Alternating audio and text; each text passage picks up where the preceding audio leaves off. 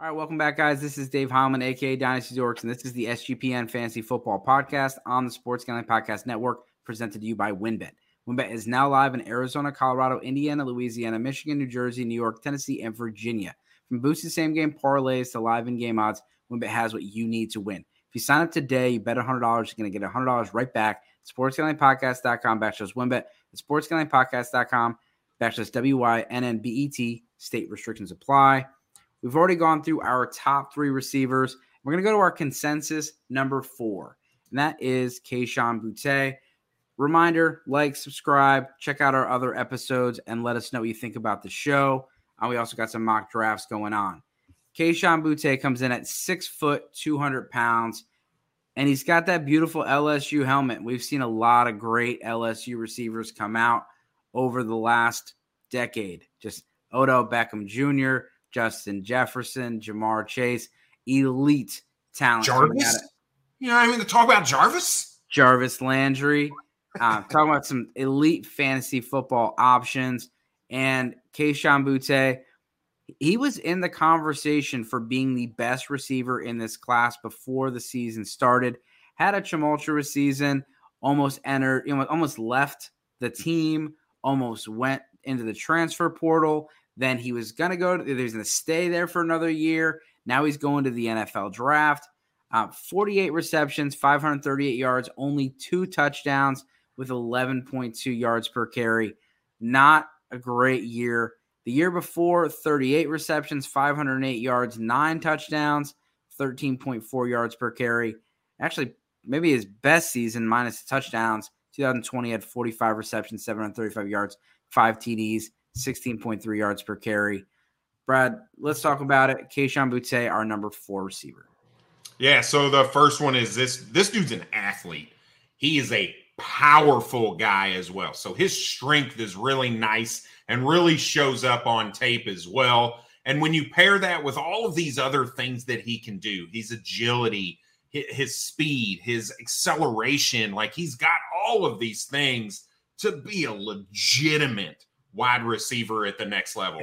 I could see this dude being my number 1 by the end of the draft season. When you look at, or you talked about, Dave, his sophomore season not being his best. You got to remember he missed half the season because he hurt his was it his ankle? I think his ankle in that game against Kentucky. So he missed part of the season. He was on track to have a better sophomore season than he did. He already had 9 touchdowns through those games, right? And then you've got this weird thing. Malik Neighbors comes in and they put him in the slot for like 300 plus snaps.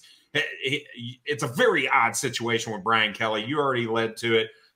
So I'm not going to do any more of those. So that's going to be the first con we'll talk about, is the consistency, right? What is it the play? Was it the attitude? What is the consistency issue that created this problem that we saw this season? The second one we'll talk about, and the first one on the list there, is the manipulation. So we talked a little bit earlier on another episode with some of these other wide receivers, the ability to get on the corner's toes, get them to shift their hips the wrong direction, and then make your cut to really create that separation. Sometimes he doesn't do that because he doesn't necessarily need to. He's got the speed and the acceleration, and he's really good at varying that speed, that he doesn't need to give that subtle hint to the inside to break outside like some of these other wide receivers do. Now, when you get to the NFL level, I think he needs to be coached up to do that, because these corners are not college corners anymore, right? These guys are professional athletes. You're not going to be able to not manipulate some of these alpha corners that he's going to go up and face up against. So I think being able to manipulate that corner, get them to turn their hips, get up on their toes, and create that separation is going to be something he might need to be coached up a little bit on. And then that third one, and again, I'm reaching a little bit, and it's the slot question mark, right? You look at, I wrote the numbers down. In 2020, he only took 26 snaps in the slot, right? You see, he burst onto the scene as a rookie in 2020, or as a freshman in 2020. And most of that was outside work. But then all of the sudden, 2021 comes and he takes 149 snaps in the slot. You're like, okay, we're getting a little weird here, right? And then in 2022, 375 snaps in the slot. So every year, instead of seeing him go to the outside to work as an alpha X receiver, we saw him go from the outside and slowly work his way inside. And I question that a little bit. Part of it, maybe I shouldn't because it's Brian Kelly, and we talked a little bit about the weirdness that was going on there. But it does start to question a little bit, why is the coaching staff, what are they evaluating that says he's better off in the slot than he is on the outside for the team? And I wonder if that's going to translate to something in the NFL. So I do have a little bit of question around that. So moving on to a player comp, I see Brandon Aiyuk in this dude over and over and over again. He's got the speed. He's got the agility and the acceleration. He really does look a lot like Brandon Aiyuk on the field. And I think that's a very good comp. You saw Brandon Aiyuk go in the first round, and I think you're going to see Kayshon Boutte go in the first round as well. Yeah, and he's played with a lot of good receivers and a lot of good slot receivers. Terrace Marshall played a lot in the slot before he moved into it.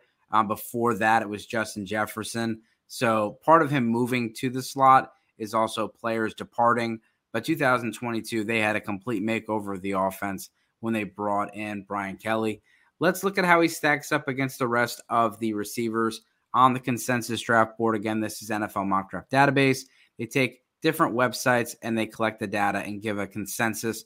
And this is the big board. And this is their receivers. Number one's Johnson, Addison, JSN, Jalen Hyatt.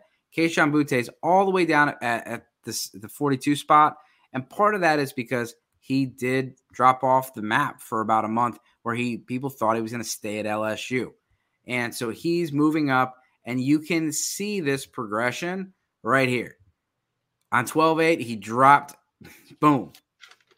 And then he's right back up. And so right now they have him projected to be a early second round pick.